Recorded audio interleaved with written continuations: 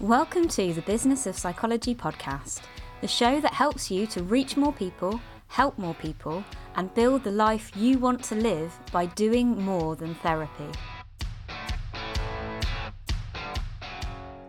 Hello and welcome to the Business of Psychology podcast. Today, I'm really excited to be joined by Kimberly-Anne Evans from Chemotherapy. So Kimberly is a psychotherapist, a public speaker and coach, and she's founder of Chemotherapy.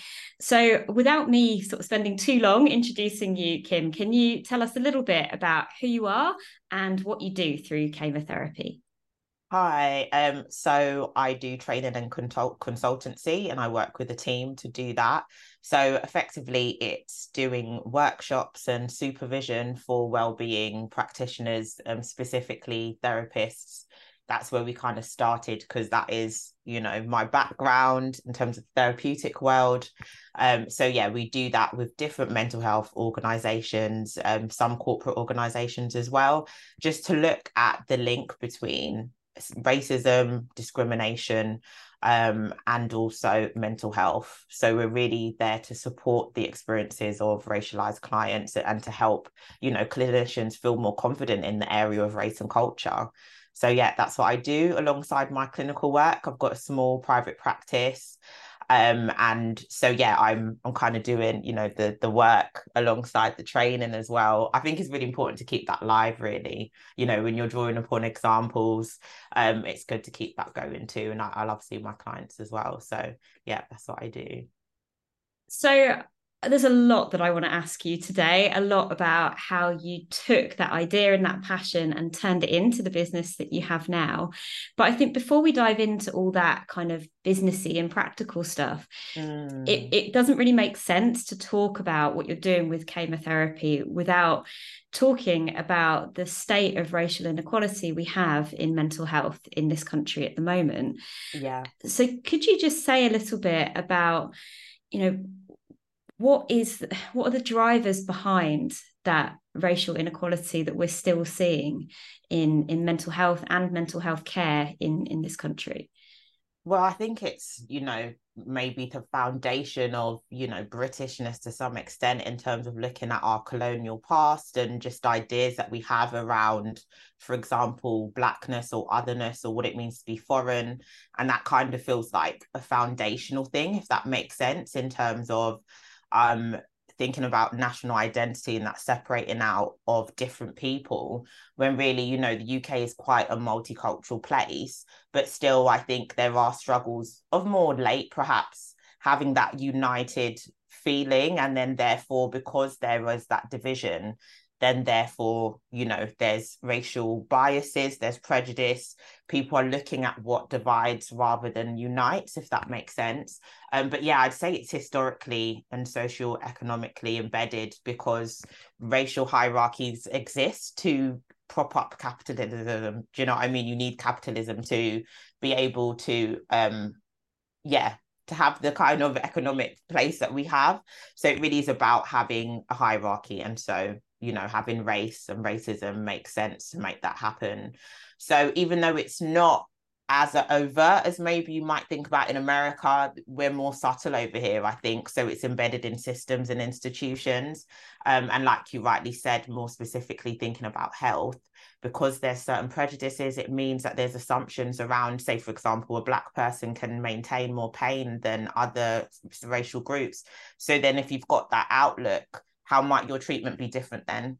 Do you know what I mean? It's those kind of things, and even in an emotional sense that they're able to be more resilient and more robust. Therefore, I might not need to care for them in the same way.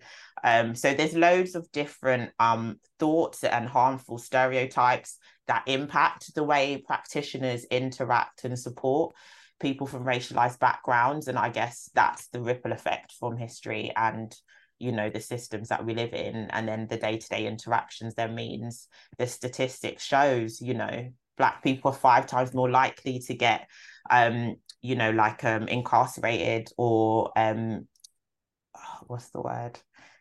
Sectioned?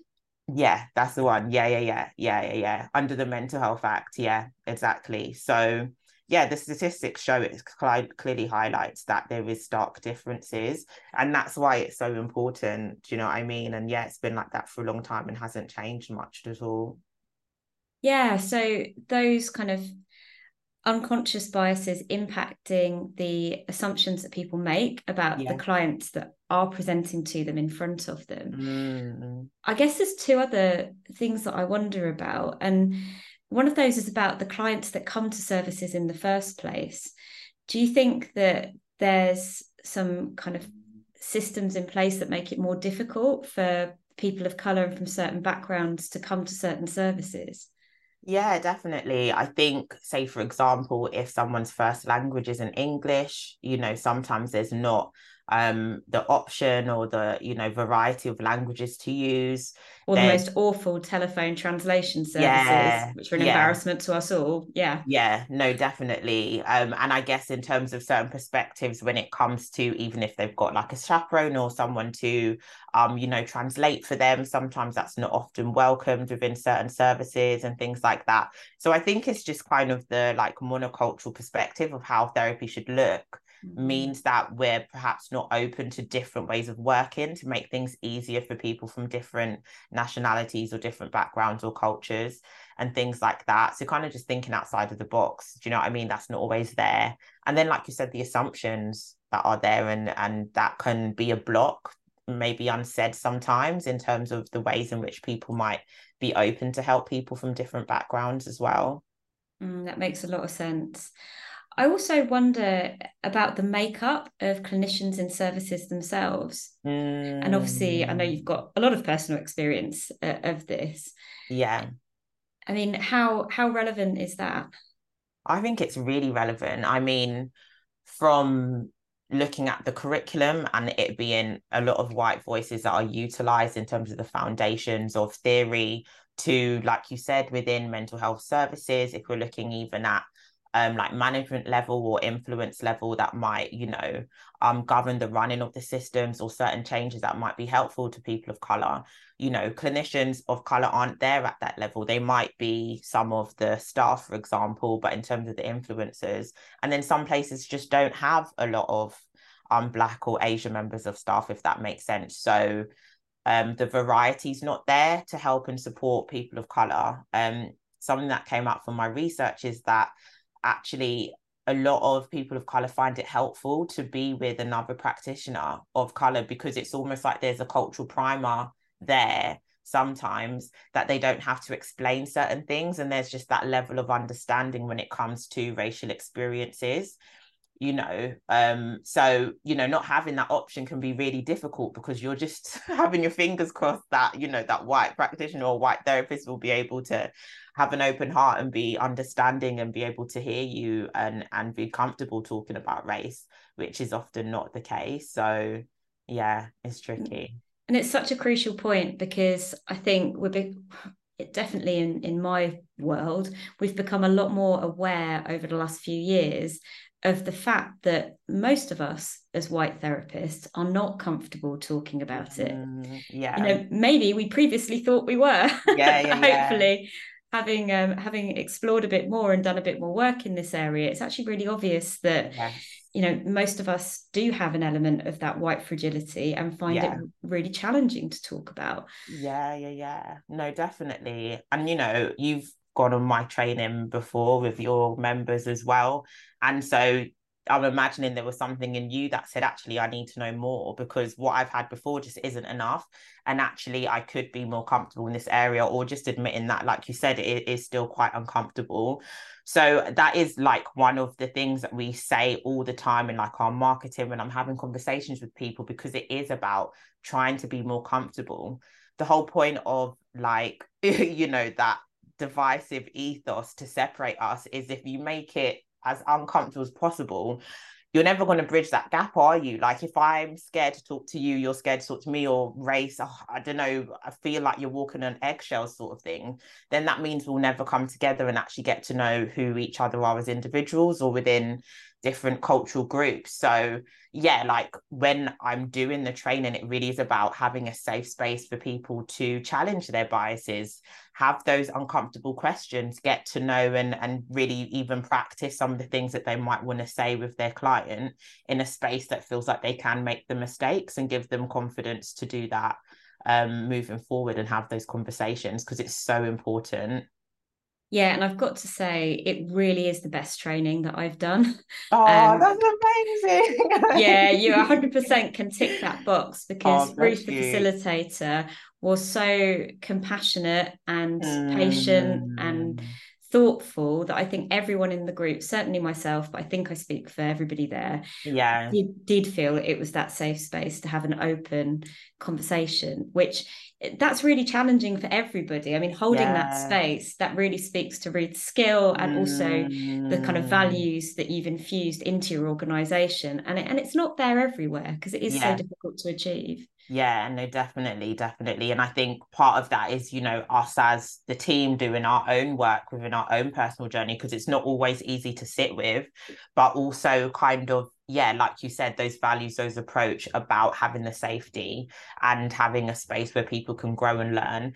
And, we all have personal responsibility, but we're all very aware of the society which we're in and the roots of racism, and that we are all racist to some extent, whether it's internalized racism or to a different group, because that is how we've been fed this. Like, do you know what I mean? So it's just like no one's exempt, but it's really just kind of, helping people to confront those things, I guess, with that openness and let them know it's okay. I would way more prefer to have these real conversations than us just pretend that we're all perfect human beings. It just doesn't work like that. It's better that we just own stuff and try and move forward.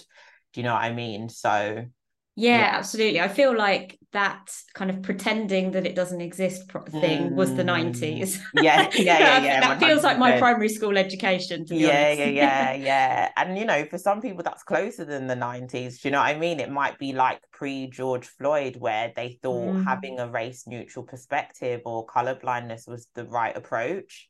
Do you know what I mean? And I think people are now coming to realize, oh, actually, no, that's not helpful at all. Perhaps I need to invite race and culture into the space and work on how I can be able to sit with this. So I have been aware over my time in the NHS and the prison service of initiatives that were put in place to try and better serve service users of colour and Mm-hmm. also to bring more diversity into the staff teams. I'm not sure that those are particularly successful. um, what's your perspective on those initiatives and kind of why they might not always achieve what they're setting out to Mm. achieve? I think there's a couple of issues. I think sometimes, like previously, the term BAME was used often. So that's Black, Asian, and minority ethnic groups. And I think some of the issues with that is that it was very like homogenous in a way, like, or it's like grouping loads of different people together. And so therefore, if they put statistics out about progress within the BAME group, that could be maybe a small percentage within, and you're not really getting a true representation of progress or how things could be and particular outcomes. So I think really looking at individual things, but also anti-blackness as well, because that translates into different cultures. But also what we're aware of is that Black individuals, and especially those with darker hues within systems, do benefit the least or have the worst deal, if that makes sense. So it's kind of looking at those nuances, which perhaps they didn't, but it was more of a tick book exercise, because you're like, hey, look, we're employing all these people from abroad or from different cultures. That's fine, but how are they getting treated in work, and are they able to get to management level, for example? Do you know what I mean? And like, how are the outcomes shifting in terms of mental health users or the prison inmates and things like that? So I think it really is just thinking, was that to tick a box so that people could maybe feel comfortable and be like, oh, be a silent, so you can be quiet now because we've done XYZ, or was that real change? And perhaps it wasn't. And that's something we definitely try to do, because part of the work we do is not just the training and giving you racial literacy and information. it's given you space to self-reflect and having a sense of your own racial and ethnic identity, because we are all racial beings to some extent. I know whiteness is often put aside from race, but it's important for even white individuals to think about where are they from, how do they self-identify, so that they can then start to empathize with their clients and look at those things that perhaps are barriers. So yeah, I think that internal work, if that makes sense, not just certain changes or tick boxes, but individuals within systems to shift as well. Makes a lot of sense, because of course if you don't do the internal work first and you're the person designing the initiative, Yeah. or leading a group of people designing the initiative, then you're maybe not going to see some of those Yes. nuanced points. Mm, And also I wonder if maybe sometimes you might see them but not know how, or if it's okay to yeah. address them. Yeah, definitely. And it's like, it just makes me think like that is why we need more diversity at high levels, because it's like, if you think you have been molded to be blinded to certain things, it's going to be really hard. It's almost to some extent impossible. Like, do you know what I mean? And why take that responsibility on fully? Just have more people from different backgrounds that can shed a light more easily, if that makes sense. And if they're in that space, give them space to be heard, and not just to say, but to put those things into action as well. Do you know what I mean? I think that's really important. Um, because yeah, there's only so much you can know if you're not within a certain culture, or not connected to that background and things like that, or that lived experience. It reminds me though, I think if people sort of higher up, people of influence in the system, maybe haven't done very much of that kind of internal reflection, Mm, often the initiatives that get suggested by the people with lived experience can be heard as threatening. So, an mm, example of this from my early career, I won't say the service or anything, was there was a group of service users. We did a lot of service users consultation when we were mm, designing services. It was a real strength. But one of the things that came out was that they wanted a mothers group, but only to be for mothers from this particular ethnic group, because they yeah. had particular concerns and didn't feel Mm, understood by yes. Yeah. people Yeah. from other Yeah. communities. And that was experienced by probably half the staff group as really threatening. Wow. It did happen actually, but a lot of people were Mm, very uncomfortable with it. yeah. Yeah. And that Yeah. was a very unusual service, in that Yes. the representation in the staff of that community was quite strong. Okay. Yeah. Yeah. So it Yeah. just kind of tipped it into going ahead. Yes. I'd be Yeah. really Yeah. interested Yeah. to know if it's still going ahead. Yeah. But it kind of did happen, but with a lot of resistance and a lot of people being, Yeah. I'm not really sure we should be allowing that. Is that Yes, yeah, helpful? yeah, yeah, yeah, yeah. No, definitely. It's tough. And imagine if they weren't like just over 50%, or, at Exactly. that tipping point. Exactly, which That's you're not really normally. tough. It's a really unusual Yeah. service. Yes, yeah, definitely. And yeah, no, I think that's really true. There is that fear of threat, those kind of things that can happen, like, within white fragility that you talked about, but then different things, I guess, because some people don't want to challenge certain systems, or they're afraid of, okay, what does this mean then if they're coming together, but not thinking about the actual benefits for that group, Yeah. to have their voice heard and to feel like they can speak out and be heard, because, black and brown only spaces are really powerful for some individuals, just to know that they can, relax and be themselves and connect with people that can understand some of the issues that they faced. So yeah, I'm glad that happened. But I think that does echo, what happens in a lot of different services and businesses as well. Yeah, absolutely. And I think, it brings me on quite nicely to thinking about what chemotherapy is here to do, and what Mm. what is it that kind of catalyzed you to start doing something yourself? Yeah, I mean, I've always loved training, and I think it's been quite a natural kind of gift of mine to be able to teach and take quite complex things and simplify it so people can understand. But I think also, in connection to what you were sharing, I've had similar experiences within institutions where I've tried to make positive change around, people of color or some of my colleagues, and that has been faced with, resistance. So, for example, quite similarly to what you've mentioned, I started a BAME group back at one of my placements, and that some of the white therapists there went to the director and were like, I don't want this to happen because we're being excluded. Like, why should this group be made? But it was literally for, practitioners of color to have a kind of peer supervision group. And then, yeah, the flyers were taken down. We were allowed to do it, but it almost felt like this, like, taboo secret thing that, you can do in the corner, but no one knows kind of thing. So it wasn't very nice vibes. And I felt quite angry, to be honest, because these were people that could be my supervision group who I'm even having lunch with, but I've got no idea who's kind of had these ideas and not come to me personally as well, because they're aware that it was me running it. So it was just kind of things like that, and even in my supervision group, feeling like I couldn't talk about race, or even the fact that I was part from a different part of the UK. Because I think sometimes we talk about race and culture and we just think about the color of our skin, but it could just be, you're a city girl and you're now in the country, and that's something I experienced, and that cultural shift. And how do we help someone acclimatize? How do we help someone feel at ease? What can make them feel like they belong? And those kind of themes, I didn't have anyone to help welcome me or talk about those things and stuff like that.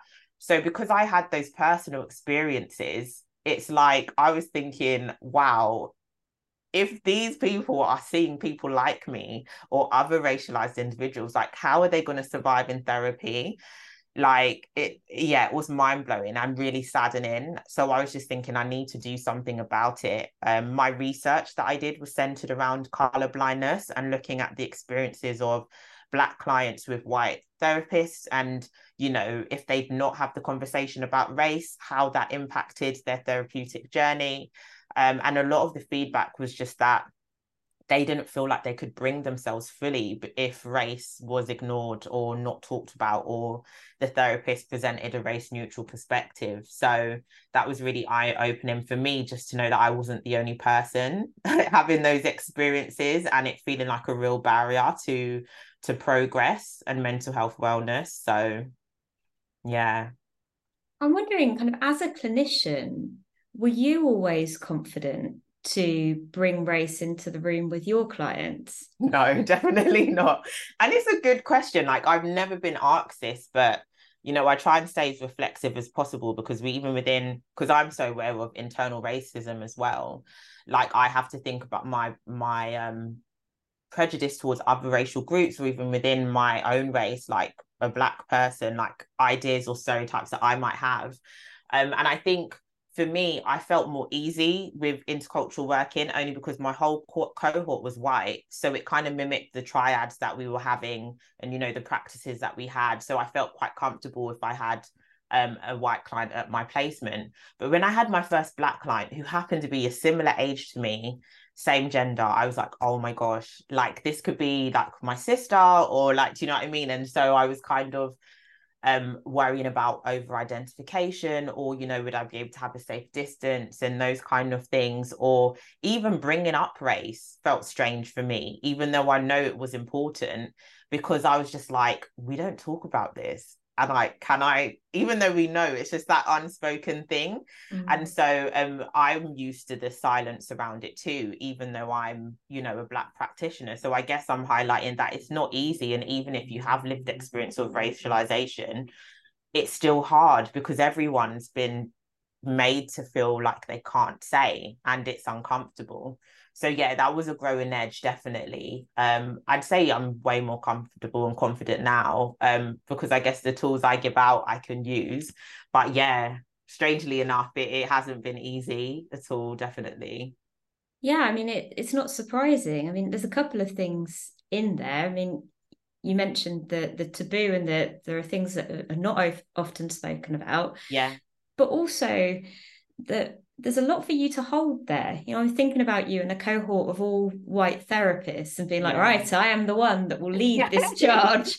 Yeah. That's a lot when you're training to be a Yeah. psychotherapist as well. Yes. Yeah. Yeah. Yeah. No, definitely. It's so strange. Like, I obviously I know I'm black, yeah, but it's like what I say to someone is like I wake up as Kim, like I brush my teeth, I'm Kim, I put my clothes on, I'm Kim. It's only if I step out the house and I'm met with something or someone that sees me as different, then I will then realize or remember I'm black. Does that make sense? Yeah. Um, or if yeah, or there's something in the space and it's about me being black, then I might connect with that. But ultimately I'm Kim. So the point I'm trying to make is that for the first couple of years, because race wasn't spoken about, I felt quite comfortable with everyone.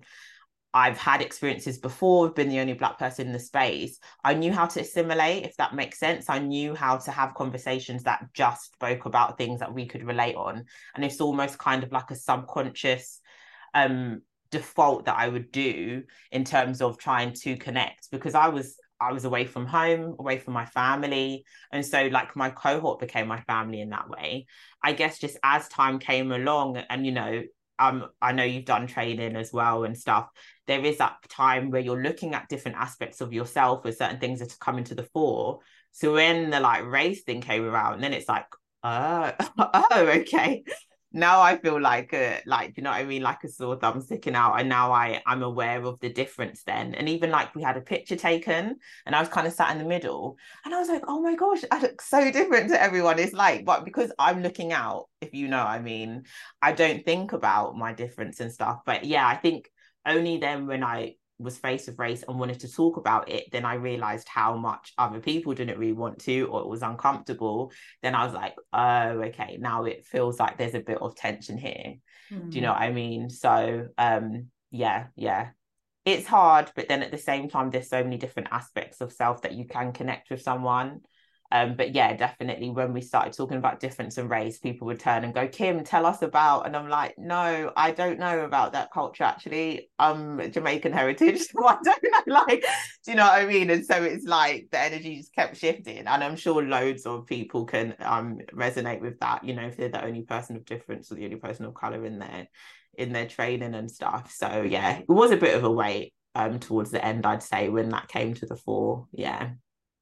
It's interesting. You mentioned that when you were on a placement, you set up a supervision group. Yeah, yeah, So yeah. I'm wondering, did you always have a bit of a entrepreneurial activist spirit inside you? Yeah, like my family, they're all self-employed. Like I've grown up going to my mum's like office space after school and like just seeing her in a managerial role. And then my dad like did different jobs and he was like worked for himself and stuff.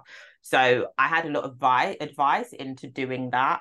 And also, yeah, it kind of felt like a natural thing to go into because of yeah, my background. But I think also I am a bit of a rebel. I've always been that person that doesn't like to see injustice and will talk to the person that no one talks to, or like try and encourage someone that seems to be left out on their own. Like, do you know what I mean? I've had that kind of part of me. But also, yeah, just kind of doing things a bit different to the status quo, I think. So I think that is a part mix of the rebel and like entrepreneur mixed together. I think that's what I'd say inspires me to do those kind of things. Yeah, you definitely need a bit of that. Because I'm just thinking with all that kind of, tension and discomfort that you went through on training, to Yeah, yeah, take that yeah. and turn it into action Yeah, sounds like the same sort of energy that you need for what you're doing now. yeah, definitely. Because, I talk about being more accepting, I guess, of anger, if that makes sense. And I think as a black woman, that's something that I would stay away from. One, some part kind of like Christian values that I brought up with, but then also kind of a fear of if I'm seen as angry or I look angry or I'm being angry, how might I be interpreted, or would people be afraid of me as a black woman? So that was kind of put to the side, but then actually growing to understand, like through therapy and through reflecting, that anger is a motivating energy and you can choose how you use that if you allow yourself to kind of manage that and think about it and understand what it's about. So rather than it just take over and, do you know what I mean, there's an outburst, I think, okay, that's really got on my nerves, or that's really unfair and not right. What can I do about it that might not just help me but help other people? And that's how I've tried to kind of mobilize, I guess, difficult circumstances that I've experienced through this. So Yeah. So I guess that leads me to thinking a bit about what's the big picture for chemotherapy? What's your kind of grand plans for the business? I would like love to extend this so that we feel like we can be a community and it can be other people doing the same things, but coming together and to do that, maybe perhaps on a platform or some kind of partnership working.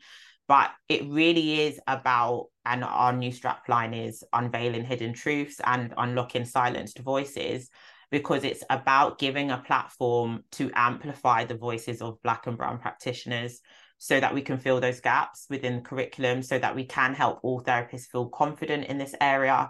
And then the knock-on effect of that being outcomes for clients of color to have better mental health outcomes. Do you know what I mean? So it's like we can all win through this process. Do you know what I mean? So, and it's not, I don't see this as just my vision.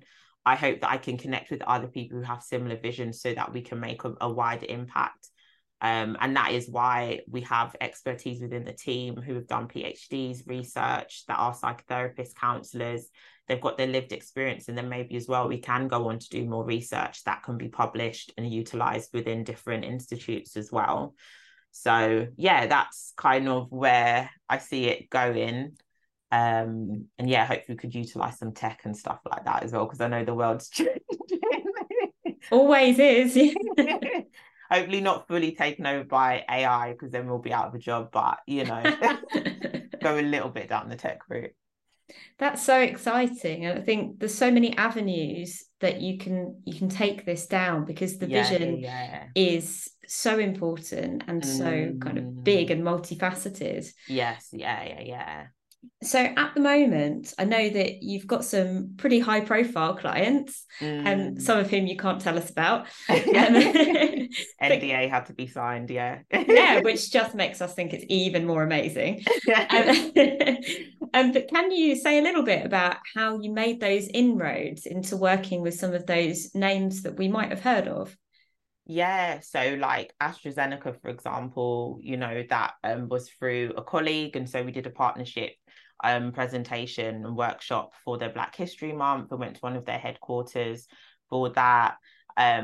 So, and then EAPA UK, I was asked to do some work for them over Black History Month a few years ago as well. I think definitely I'd say my research that was on the BACP website is something that's drawn a lot of people in, because, if they're a therapist or they're linked to BACP, they'll see that. But then also just networking, do you know what I mean? Having conversations, building relationships, and getting those referrals as well. And once you start working with certain companies or certain names, and people are then drawn to you as well. So, like working with Mind as well, and Essentia, those are quite big places to work for as well. So yeah, I'm just lucky as well, I guess, because it's not easy, honestly. It doesn't sound like luck. I think you've got two of the most important building blocks that I always talk about on this podcast, actually, are relationships and being willing to talk to people with passion about what you do, which Yeah. you're amazing at. Oh, But thank also you. there's the authority piece. You've spent the time doing the research, you really know your stuff, and are always updating that knowledge. Yeah. And there's not that many companies providing anything similar to what you do, and some of the ones that are out there might not be doing that work, and so you'll be shining above those. Authority, it's everything. No, thank you. No, 100%. Because I know you're like marketing guru, so that means a lot to me, like honestly.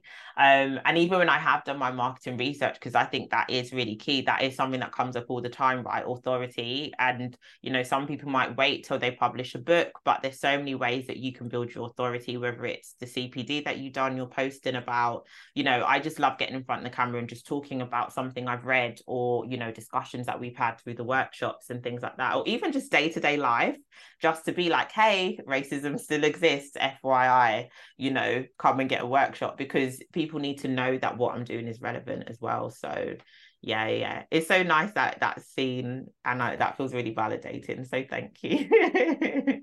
No, I just think it's really important, and people often really underestimate how we can use the research that we're working on at the moment. Yeah, Or yeah, yeah. I love that you mentioned things that have come out of your workshops and sharing that, because I think I recorded an episode probably on the last series, I don't know, about social proof and how it's not all about Mm. testimonials. I mean, I know Yeah, you've got yeah, some yeah. amazing ones and they're great if you can use them. Yeah. But some of our colleagues with the UKCP, and I think there's other bodies too, can't use testimonials. Yeah, yeah, What you yeah. can always do is talk about your learning from a client, Yes. Yeah, because yeah, you're not yeah. sharing anything personal, you're sharing Yeah, yeah, what yeah. was new to you and what you took from it. And I think that's Mm. super powerful. So Yes, yeah, yeah, thank yeah, you for yeah. mentioning that. Yeah, yeah. No, that's good. I'll take that as a tip as well too. From Yeah, the keep doing therapy that. side of things as well. No, definitely. So I guess one thing that I know a lot of people listening to this are going to want to ask is how they can get support from you if they want to, bring race into their therapy more, but they're not feeling that confident. Yeah, no, definitely. I'd say get in touch. You could email me at admin@chemotherapy.com, or through our Instagram at chemotherapy, and that's KAEMO therapy. And so yeah, just get in touch because you can book a workshop, either one-off workshops, or what we do now more often is we'll double up to do a main workshop and an implementation session, so that we can kind of like track progress and help people to develop if they've got any issues along the way and things like that. So it's mainly through organization. So say, for example, if someone is in a clinical team, talk to your clinical manager, because then, a group of you can come together. But equally, if that doesn't feel like it's possible, or your manager's not wanting to go for it, still get in touch, because we can look at how we can put a group together perhaps. But yeah, we work mainly through organization. So if you can talk to a decision maker and get in touch with us, that would be amazing.